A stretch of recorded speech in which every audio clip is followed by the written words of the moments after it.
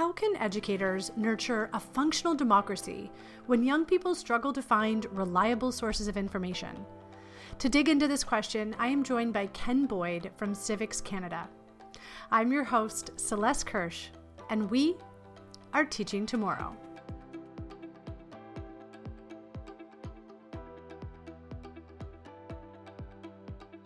CIVIX is very well known to many Canadian educators for taking real-life political events and turning them into teachable moments that bring democracy alive in classrooms.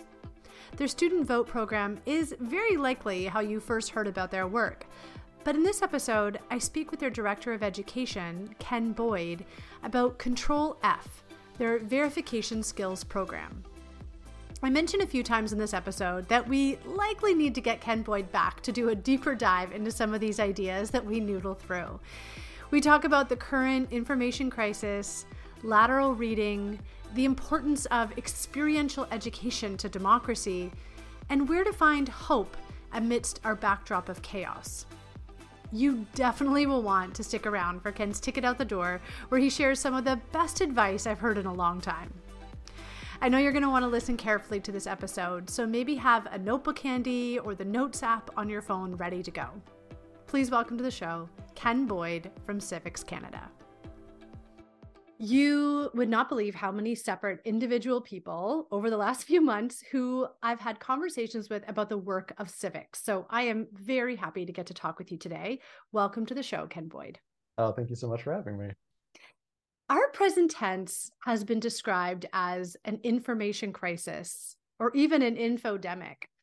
Can you paint us a picture from your vantage point of this current moment in our democracy? Yeah, so this notion of the infodemic, right? This is really a concept that caught on sort of at the beginning times of COVID, when there was just such a torrent of information about what was going on with the epidemic, with COVID, and where people were just really trying to figure out exactly what was going on. There was a lot of information, not all of it good. There was a lot of false and misleading information that was coming out at the same time as some of the good information. And one of the big worries at the time, and even now, is that this false and misleading information that would get spread around from person to person. So you have that sort of information epidemic, right? It seems like we've sort of moved out perhaps from that early phase of infodemic, especially when it had to do with COVID. But there does seem to be kind of a hangover from that, which we might say has produced something of an information crisis, in the sense that, we are still inundated with a tremendous amount of information just sort of every day. And I think a lot of us have picked up these kinds of habits of just always being connected to the news and always reading what's going on. And, the term doom scrolling caught on during the epidemic as well, where we just sort of constantly look at information on our endless feeds. And it's difficult, right, to tell what's worth paying attention to and really what's worth ignoring. And especially with some of these problems that have maybe especially come out of the pandemic, with a kind of breakdown in trust in institutions that we maybe thought were trustworthy before: journalism, experts, academics. There's kind of a general sense of a breakdown in trust in these kinds of institutions. So for our current moment in democracy, right, it's difficult to have a well-functioning democracy if people can't reliably identify trustworthy sources of information, if they can't trust one another, if they can't communicate effectively with one another. And that's really the biggest problem from the kind of work that I do, is that you need to have an informed citizenship to have a well-functioning citizenship, and that's really a problem. Now, my perspective is also one that deals mostly with young people, right? So I produce these kinds of materials that teachers can use with students, and I think there's this thought that these problems of people not being able to identify good information online, that these are problems that belong to the older generations, that these are sort of old people, maybe like me and also older, where there's sort of a struggle there. And that students, young people, they don't have this problem, right? They're digital natives, which is to say that they've always grown up with technology. They've never been without the internet. if you give a little kid an iPad, they just use it intuitively, and we think that's so amazing that they're so just naturally good at technology. So I think there's the sort of myth that these kinds of problems that face older generations don't face younger generations, but it is a myth. The students, young people, are still susceptible to these kinds of problems. They're not good, or they're just as bad as the older generations in identifying reliable and trustworthy information online. So, I sort of see myself as trying to make sure that this sort of next generation, right, is prepared with those kinds of skills, that they can be well informed, that they can eventually become those well-informed citizens that make up a well-functioning democracy, because they don't have those skills just sort of intuitively by themselves. Yeah, that is a crucial point to highlight. And I think that I've heard that from many educators that, well, they just understand technology in a different way. And to some extent, that is true, but there are a lot of gaps. Like, you don't intuitively know how to discern fact from fiction online. And I think it's important to underline too something that you're saying, that we don't always know what to pay attention to. And I want to kind of dig deeper into this idea, and maybe this is a longer episode, this will turn into another follow-up show. But do you think that's how the system was designed?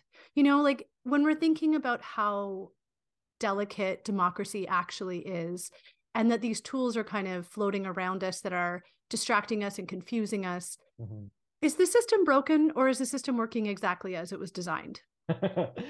Yeah, I mean, the system may be working as it was designed, but maybe its purposes are kind of broken, right? I mean, you have what's called the attention economy that we live in right now, which is that your attention, a user's attention, is sort of a valuable resource that is being competed for by companies, individuals, corporations, influencers, whatever you like. So there is an incentive, a significant incentive, to have your information that you want to produce be consumed by other people. And that means you want it to be plentiful, you want it to be captivating, you want it to be loud.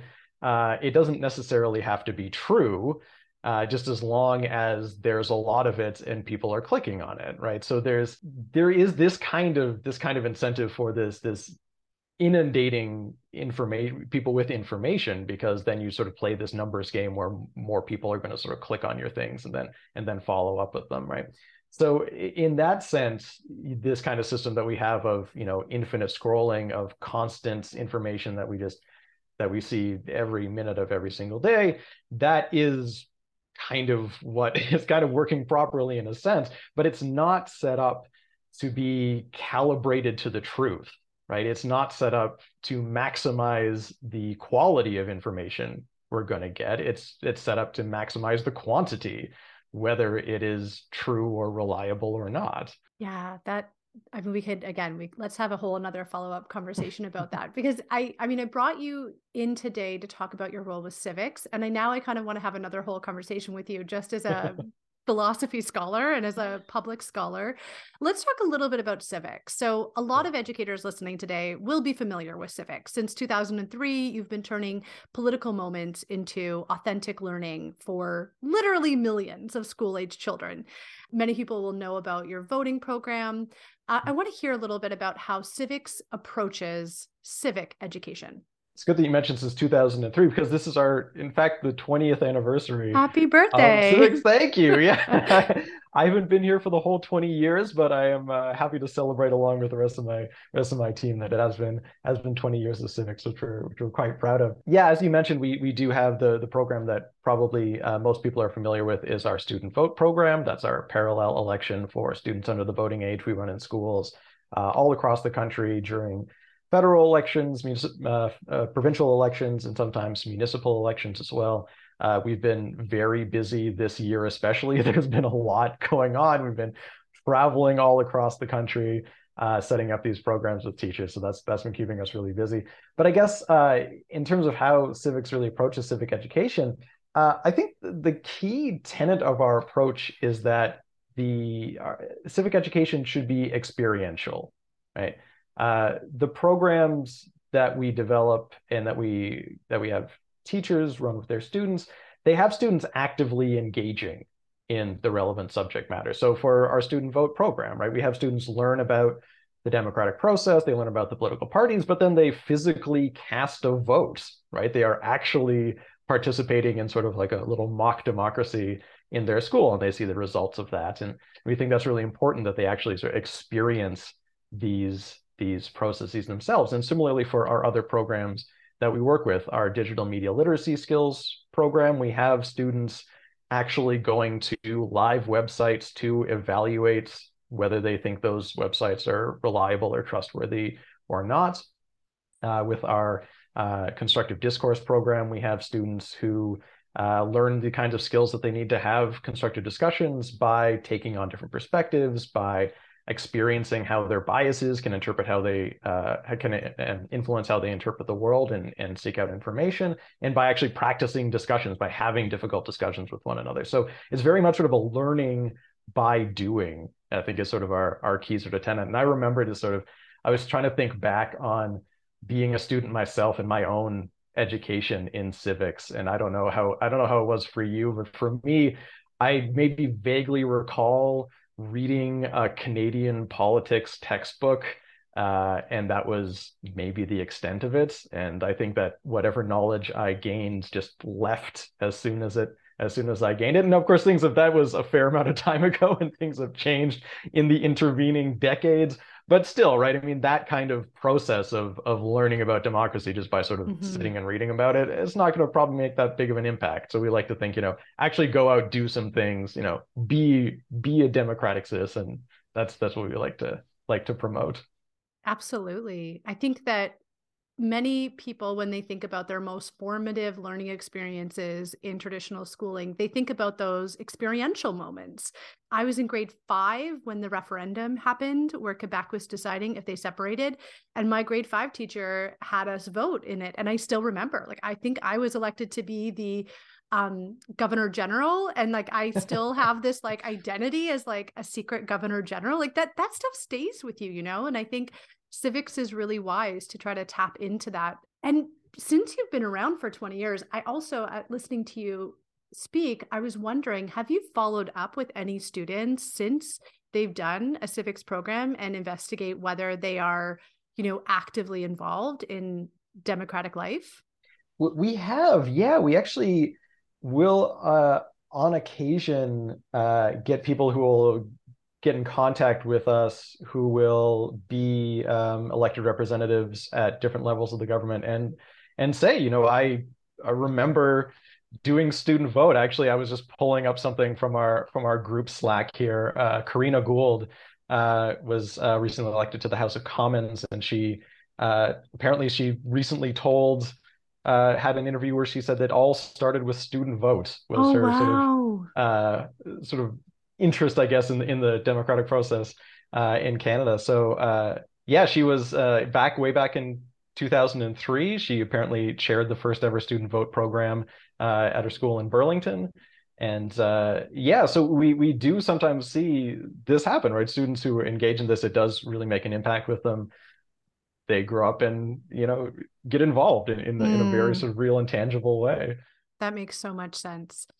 Let's zoom in a little bit more now. So the student vote program, I don't know if this is right, but it seems like your bread and butter. And then the Control F program is a more recent development. So can you talk a little bit about that and how it fits into your broader vision for civic learning?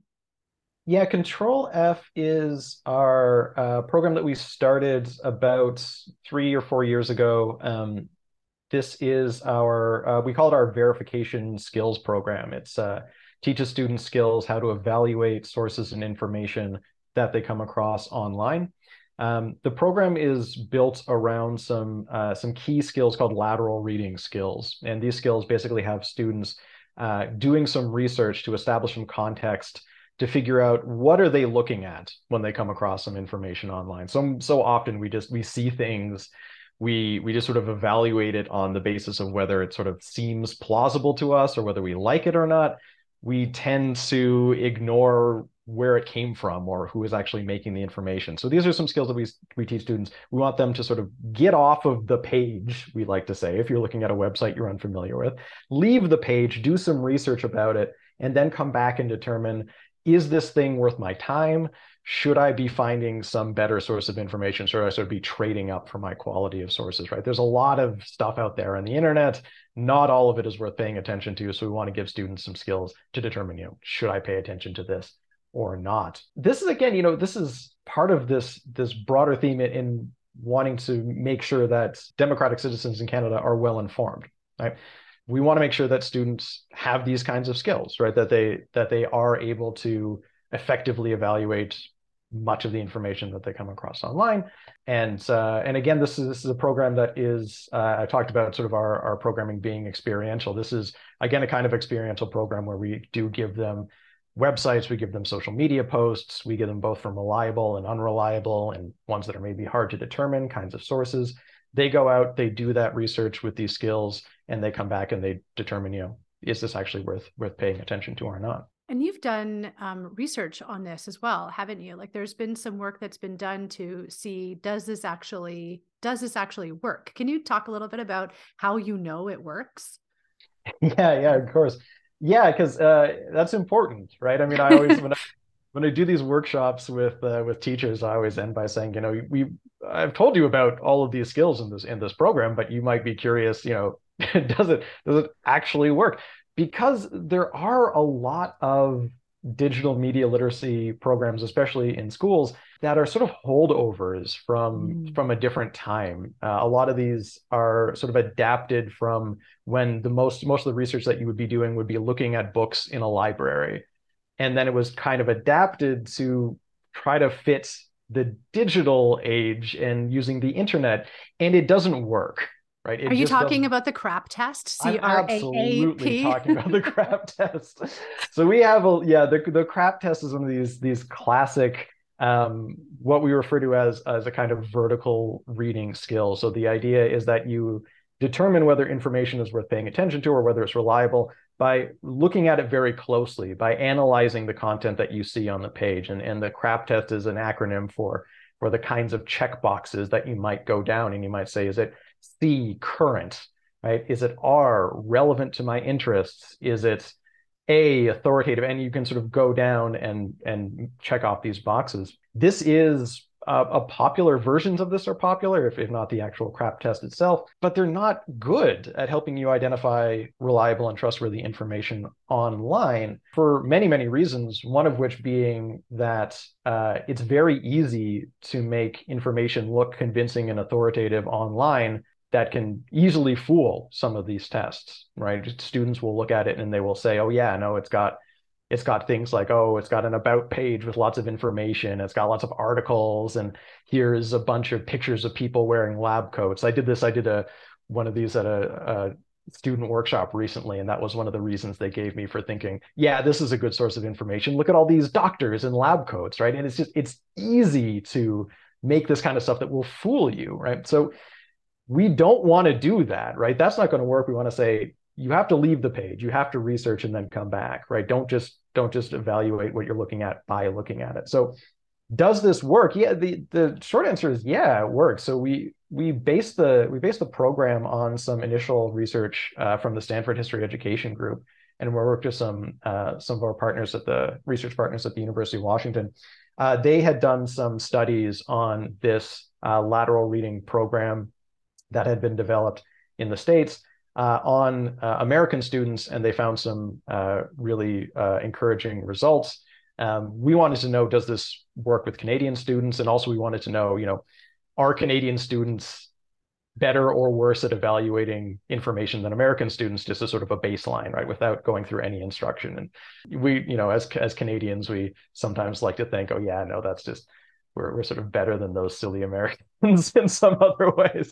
Apologies to any American listeners, but we have that Canadian superiority kind of kicks in sometimes. And that's not warranted at all. Canadian students are no better than their American counterparts on any of this stuff. So we give them, we sort of test them before going through the program and then afterwards, and we see real improvement. We see that they're able to much better identify what the motives are behind different groups for producing content.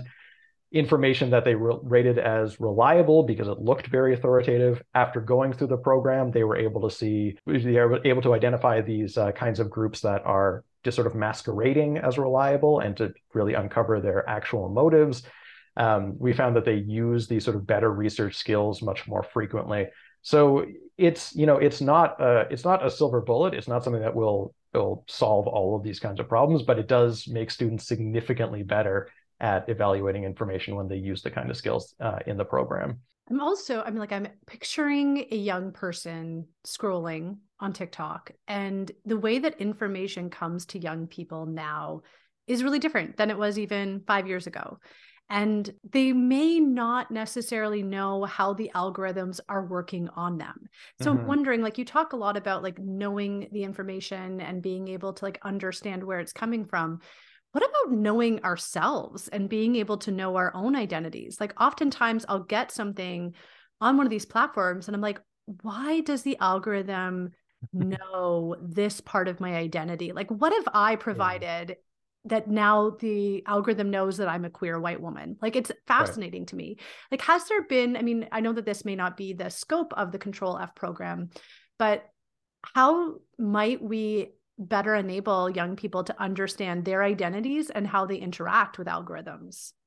Yeah, it's a good question, and it's a really good question because it leads sort of into the some of the newer programming that we're actually developing. So this is I mentioned just very quickly our Polytalks program. This is our constructive discourse program. So part of the lessons and the programming that we're developing here is precisely what you're mentioning, sort of getting students to better understand not only about themselves, so understanding why they might have the perspectives that they do on certain issues, why people might have different perspectives on the same kind of social or political issues, and then also understanding how their identities impact the way that they're presented with and seek out information online, right? We know that students spend so much of their lives online, so we really wanted to focus on these kinds of interactions between their political and their social identity and the kinds of ways that they interact with information online. So we have some materials that we are developing about algorithms, right? Learning what an algorithm is, how does it make these kinds of decisions about what to show you, and how you and the algorithm interact. So based on your behavior, like what kind of stuff do you click on, what kind of stuff do you watch, it gathers that information. Also, how these algorithms themselves are developed to try to promote the kind of information that's going to grab your attention the most, that's going to keep you on that platform the most. And then also thinking about the kinds of ways that algorithms can really lead you astray or can be harmful in certain kinds of ways. So we're talking about some algorithmic bias in the way that the algorithms promote certain kinds of information at the expense of others, and how these things are not just sort of objective, showing you the best kind of information, but they are just showing you, the kind of stuff that you come across is both based on your behavior, your interests, what it thinks about you, and also some of this programming on the other end that's sort of pushing certain kinds of information to the front.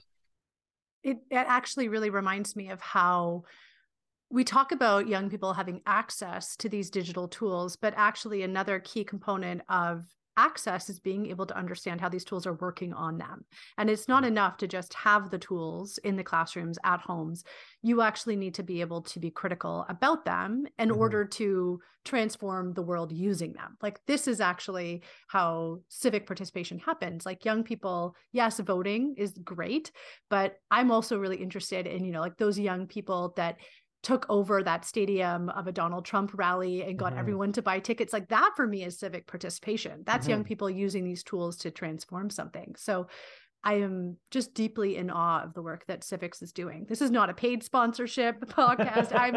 I think it's crucial, the work that is happening on your end. Just to pick up on that, because I think that's really important, what you're talking about in terms of different forms of civic participation, right? I mean, when we think about democratic participation, probably the first thing that comes to our mind is voting, right? That's sort of the key function of a democratic citizen, how you make your voice heard. But you're absolutely right that young people especially are using online tools in ways to be politically active in ways that I think also that maybe older generations don't appreciate in the same Yes. kind of way, right? So there's this term called slacktivism, Hmm. right? Which is to say that, oh, what young people think being politically active is just like following certain accounts and liking certain posts, and like then they feel good about themselves because they think that they've participated, but really all they're doing is just sort of like clicking a thing online.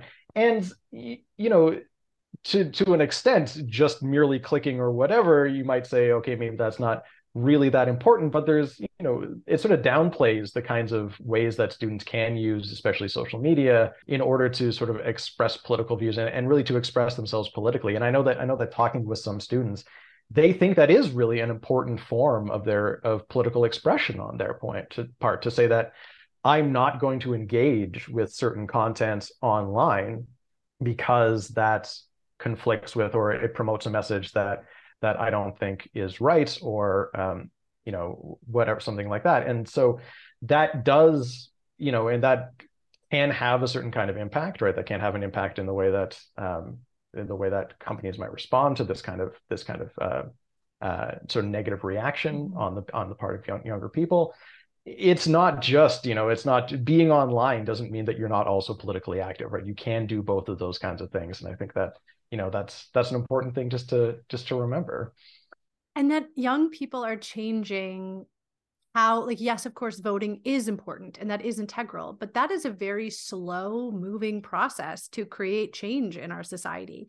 I was reading this book, By Any Media Necessary, and I'll put it in the show notes because it shows really salient examples of young people using these tools to create more expedited social change. Like, everything about J.K. Rowling aside, the Harry Potter Mm-hmm. Alliance was a really good example of a bunch of young people coming together with a shared identity. And, they would protest, at like the Harry Potter, I don't know, like Universal, like wherever Harry Potter land is. They Right, were, right. angry about fair trade, non-fair trade chocolate being used. And so they would all boycott it. And then the company actually listened. And, small things like that where huge collections of young people online can put pressure on these organizations. And that is also civic participation. And that, I think, gives me hope for, like, we have this really, like, you painted a very bleak picture at the beginning of our show of what this online ecosystem is doing for young people. And without that kind of critical education of how these systems are working and how they can use those systems to circumnavigate these older, slower processes, Mm-hmm. they're putting pressure on the systems to make things better for everybody. And that gives me hope. Absolutely, and I don't mean to just be all doom and gloom, of course, just to paint sort of the bleakest picture, right? I mean, one of the things that we emphasize is that there's a lot of great information on the internet. There's a lot of Mhm. reliable sources, experts, journalists, great places to find information, right? So it's not all doom and gloom, right? It's not like the internet is just this kind of cesspool of exclusively low quality and false information. There's good stuff out there. So yeah, But it's I both. I think that's the important lesson. And I think yeah, as a parent, I think that I can kind of veer into the dumpster fire of it all. sure. But it's how we equip young people to navigate that and to make it better. It's like driving is inherently incredibly dangerous. Swimming is very dangerous. We deal with those things with a lot of caution and a lot of education and a lot of care and support. And that's how we can, enjoy swimming without drowning. Right, It's the right. same thing with the internet. It's just very, very new, relatively speaking. Yeah, yeah, absolutely. And really, as I mentioned, just when we talked about the crap test, it's not only relatively new, but the tools we have, they're outdated, right? And we Yeah. need to sort of we need to update our tools with the times.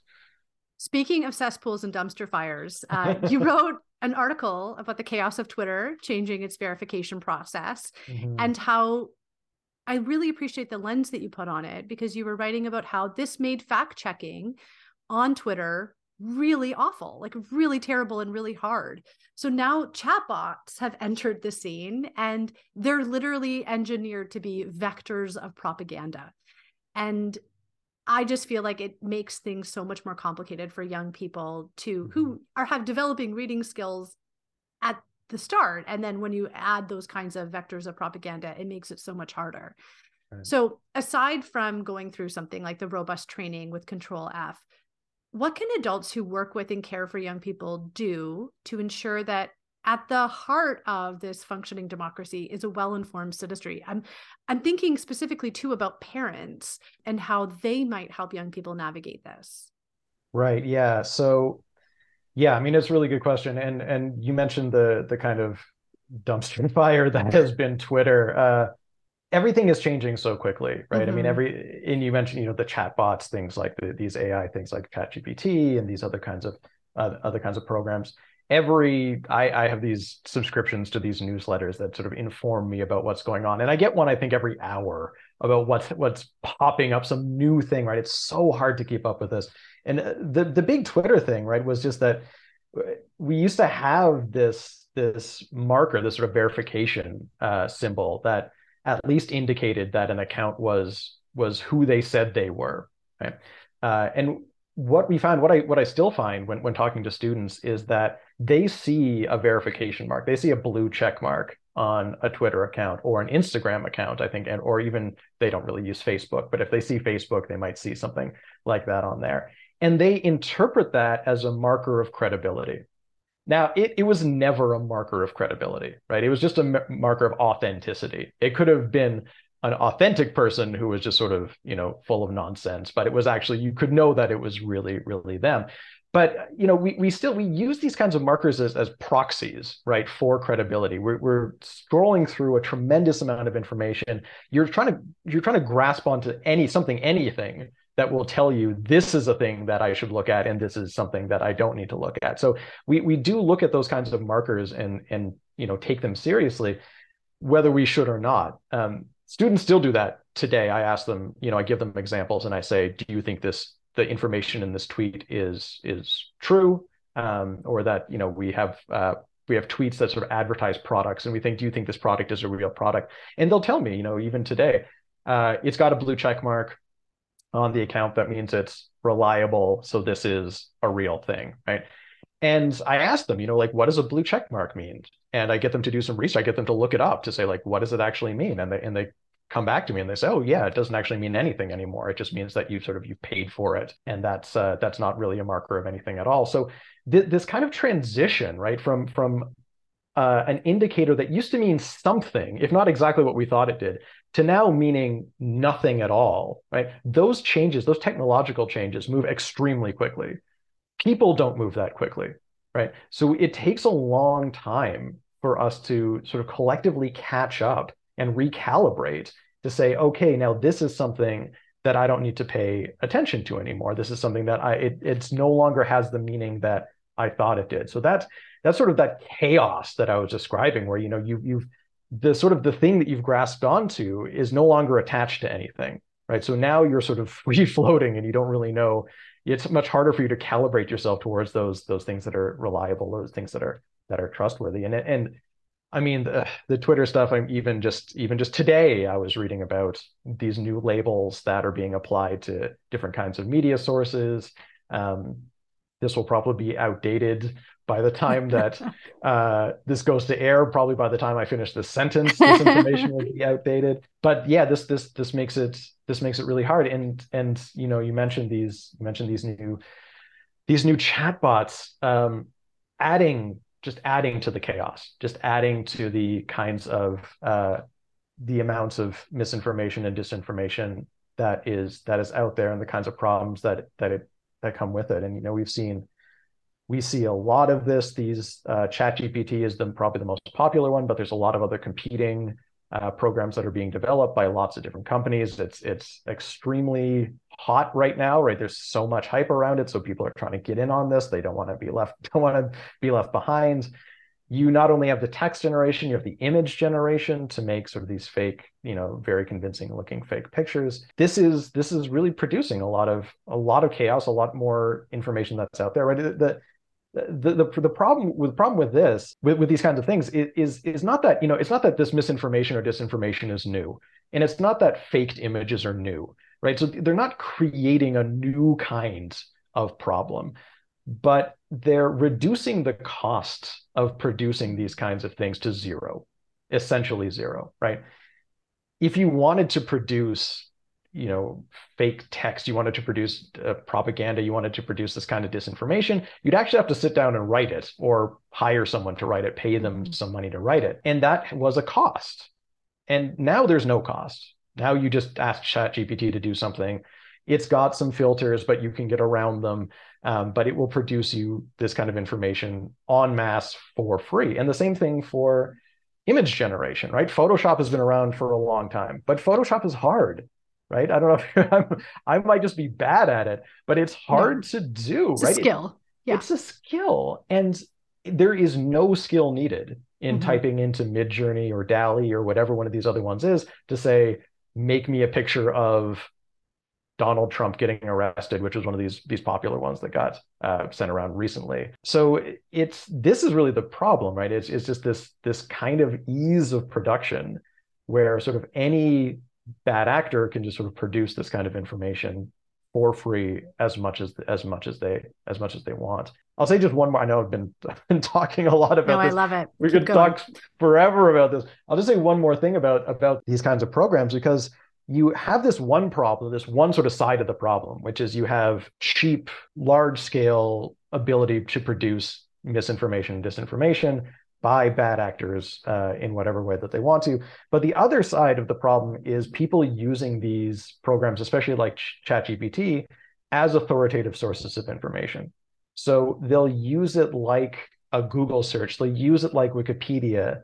They'll ask it, you know, ChatGPT, tell me whatever kind of information that I want to know, and it will spit out an answer, and they'll say, okay, that's true. They think that ChatGPT is their answer is reliable, but it's extremely well documented that ChatGPT is very prone to mistakes, right? Because it's not really checking for truth. It's mostly checking to see if words sort of naturally follow one another based on the way that it's been trained and the data set that it has.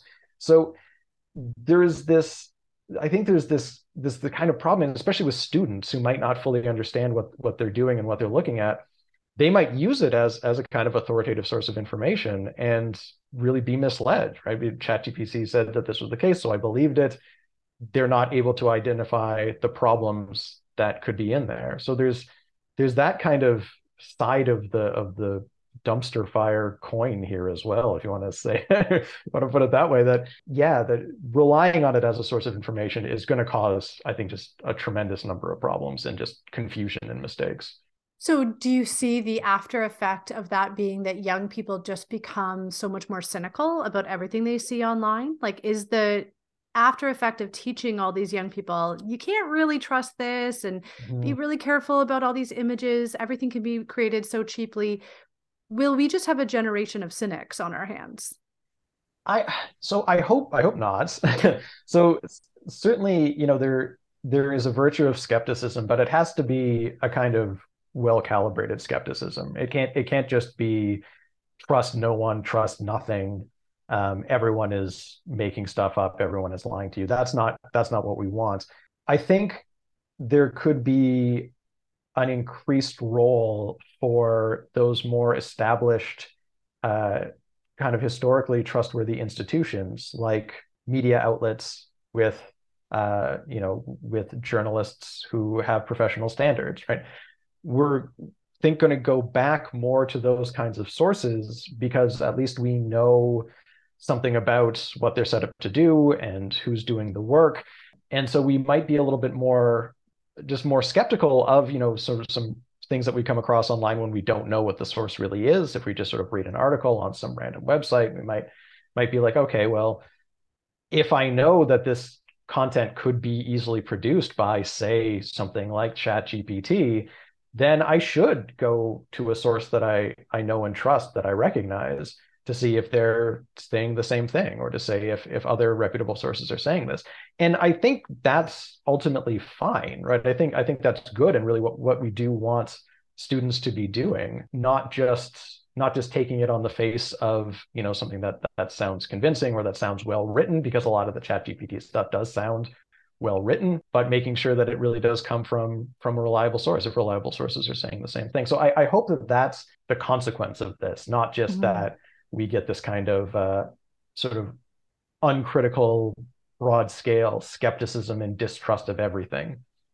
I have a hard time believing that that is where we would go as a generation, but it is a fear, I think. And, I'm struck by, I don't know if you listen to Ezra Klein or read his work, but how he had that opinion piece coming out recently where he said, we need to slow this train down.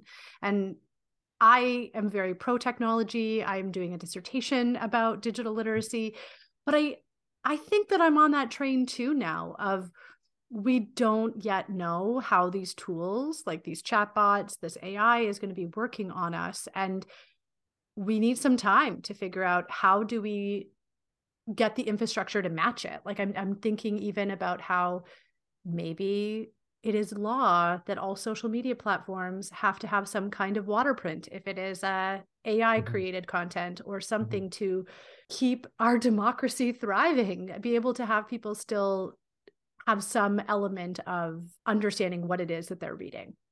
Yeah, absolutely. So there have been these, as you mentioned, there have been these calls to sort of put a pause on developments of these AI, these programs, these chatbots, and these things like that. Just as you mentioned, to sort of give people a chance to catch up and really figure out what exactly are we dealing with here.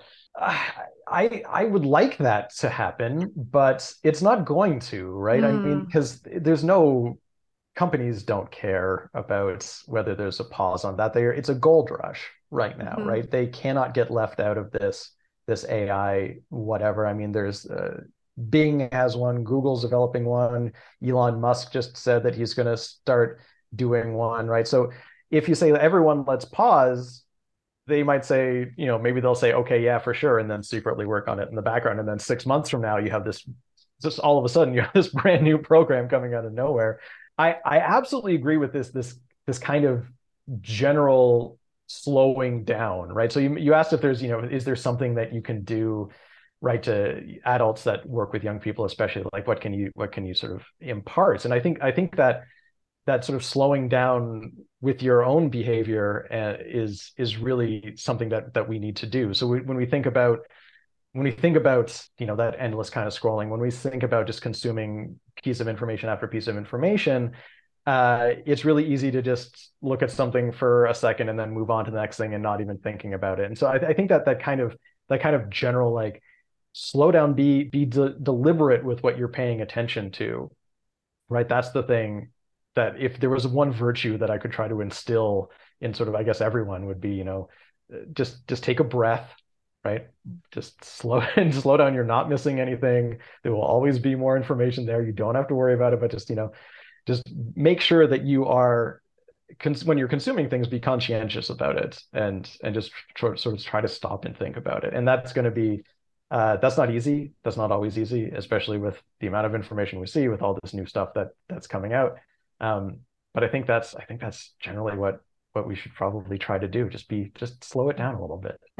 That is a really important thing to remember, that we have the power to go against the stream and be mindful with these tools that are asking us to not be mindful. They are in fact designed for us to not be mindful.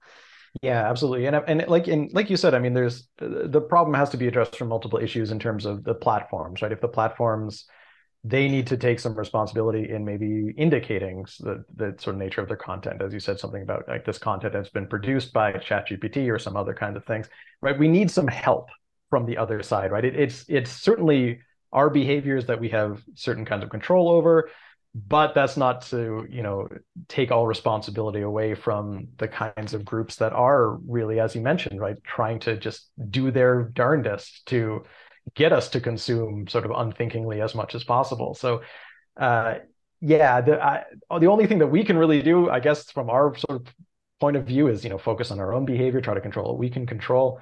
And that might just be doing our best to try to be more conscientious about what we see. So you've described yourself as a person who's driven by questions surrounding informed citizenship, discourse, and navigating a complex online world. And I think everyone listening today can clearly understand that You are a very thoughtful person, and you are a person who is obviously in the right field. In your journey and in your professional work exploring these questions, is there a story or an anecdote that gives you hope? We started with kind of a bleak picture. We've touched on the dumpster fire. Can we end on a story of hope? Yeah, it's a good place to end, because we have, we started bleak, then we went to dumpster fire, and then, I don't know what comes after dumpster fire. Maybe bleak dumpster fires, whatever that should happen. Hope comes after the dumpster fire. I hope out of the ashes comes hope. Yes, I do hope that's true. So yeah, I mean, I think the kinds of things that most give me hope are really hearing from teachers, hearing from students about how they react to the kind of programming, especially the digital media literacy programming that we have. We get sometimes these emails from teachers who will say, I went through the program, and my students were super excited about being little detectives, basically.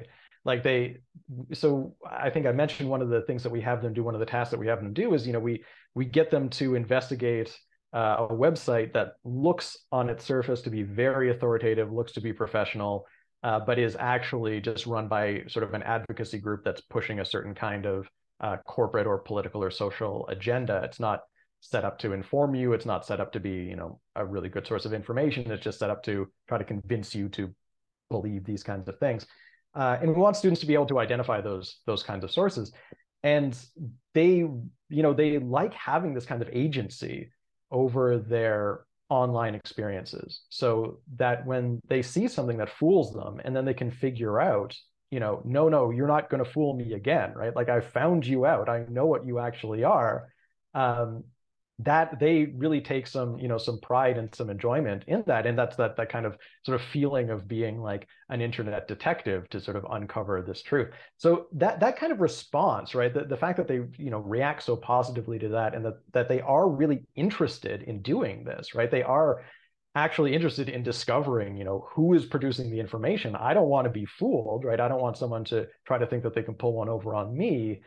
That's, I think, cause for some hope in thinking that as they go forward, that's going to be something that's on their mind. They're not going to just be, just sort of mindlessly consuming, but they are going to be thinking about, I should make sure that this is something that's not just trying to mislead me. So I think that is some cause for some hope. Instead of a generation of cynics, let's have a generation of detectives. I think that's something to strive for. Absolutely. If we could have a generation of detectives, perfect. Definitely be down for that. Are you ready for the ticket out the door? A time for people to get to know you as a person, not just as a thinker. I am as ready as I'll ever be, I think. Yes. All right, let's do it. Something you are grateful for right now. Having this amazingly well-lit office that your viewers can't see right now, but I have this amazing space that I work in. I've got plants. I've got a great view of downtown Toronto. I've got my cat comes here, sits on my printer, sits on my desk.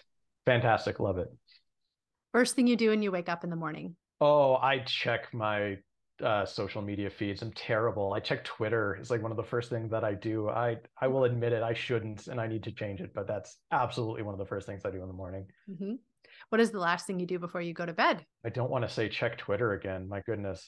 But probably check my socials again, just to make sure I'm not missing out on anything. I want to be able to practice what I preach, but I'm sort of addicted to what's happening online. So I probably look at my phone right before I go to bed. Yeah. Most recent TV show you binged and loved? Ooh, probably Barry, the Bill Hader show. Okay. About an assassin, an actor assassin. Very worth watching. Excellent. Highly recommend. Excellent. Pie or cake? Oh, pie every day of the week. Beach or mountains? Let's go mountains. I like the view. I like the West Coast Canada. I like to visit there, see those mountains. But West Coast has beach and mountains too. So I was gonna maybe cheat and say both, but if I had to choose between one of them, let's say mountains. Yeah. Spring or fall? Fall.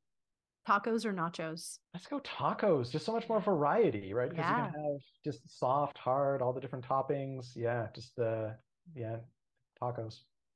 What is either the best or the worst advice you have ever received?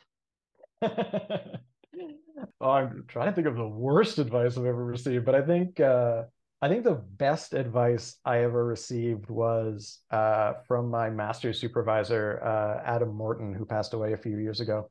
I was struggling with trying to come up with some ideas, trying to write some papers when I was doing my master's. And he told me never to be afraid to pursue a line of thought, knowing full well that it might lead absolutely nowhere. And I think about that often when I'm sort of have writer's block or struggling to come up with ideas that pursue those ideas. They might lead you nowhere, but you never know. And if they do, then you just go back and pursue a different path. So I like that kind of that advice that he gave me. That's solid. That is really solid advice. You're starting a podcast. Who would be your first three guests? Oh my goodness. I'm starting a podcast. My first three guests. I can choose anyone. They'll Everyone will say yes to Ken Boyd's podcast. It is going to be top downloaded show. Wow, this is going to be a great podcast. I probably want to choose some world leaders. I mean, I'd want to talk to Trudeau, ask him some questions. I think I probably want to talk to Joe Biden, ask him some questions as well. And then I don't know, maybe I'll take a selfish one. I'll choose Ira Glass because I've been listening to his podcast and him for years and years and years. And maybe he has some good advice about how to do my podcast. That sounds pretty spectacular. The final question is, what is the future of learning? The future of learning. I don't exactly know, but I think it's been moving in one way or another, for better or for worse, to the digital world. So I think the future of learning in some way is going to be online. I mean, a lot of it is already online, and we saw a lot of this, especially from coming out of the pandemic and things like that. And we saw a lot of detriments, but we also saw some benefits in certain kinds of ways. And I think we're only going to be becoming more and more online as we go along. And I think education is maybe following that as well. That's a vague answer, but I think that's maybe the best I can do to prognosticate in this particular moment. This has been such a fruitful and interesting and stimulating conversation, Ken. I'm so grateful for you being on the show. Thank you for coming. Well, thank you so much for having me. It's been great. There is so much about that episode that is going to stay with me. But what's at the top of my mind right now is that we all have the power to go against the stream and be mindful with these tools that are not designed for that kind of use. I'm so grateful to Ken for sharing his time, and to CIVIX for the powerful work that they do in the world of education and democracy. To find out more about the work of CIVIX, go to civix.ca or follow the link in the show notes. And while you're doing your online exploring, definitely pop over to Instagram and follow Teaching Tomorrow. You can find me at teaching_tomorrow to get a regular stream of updates about the podcast, as well as ideas and strategies that are related to our podcast episodes. That's all the time we have for today, folks. Keep asking questions and laterally reading. And remember, we are teaching tomorrow.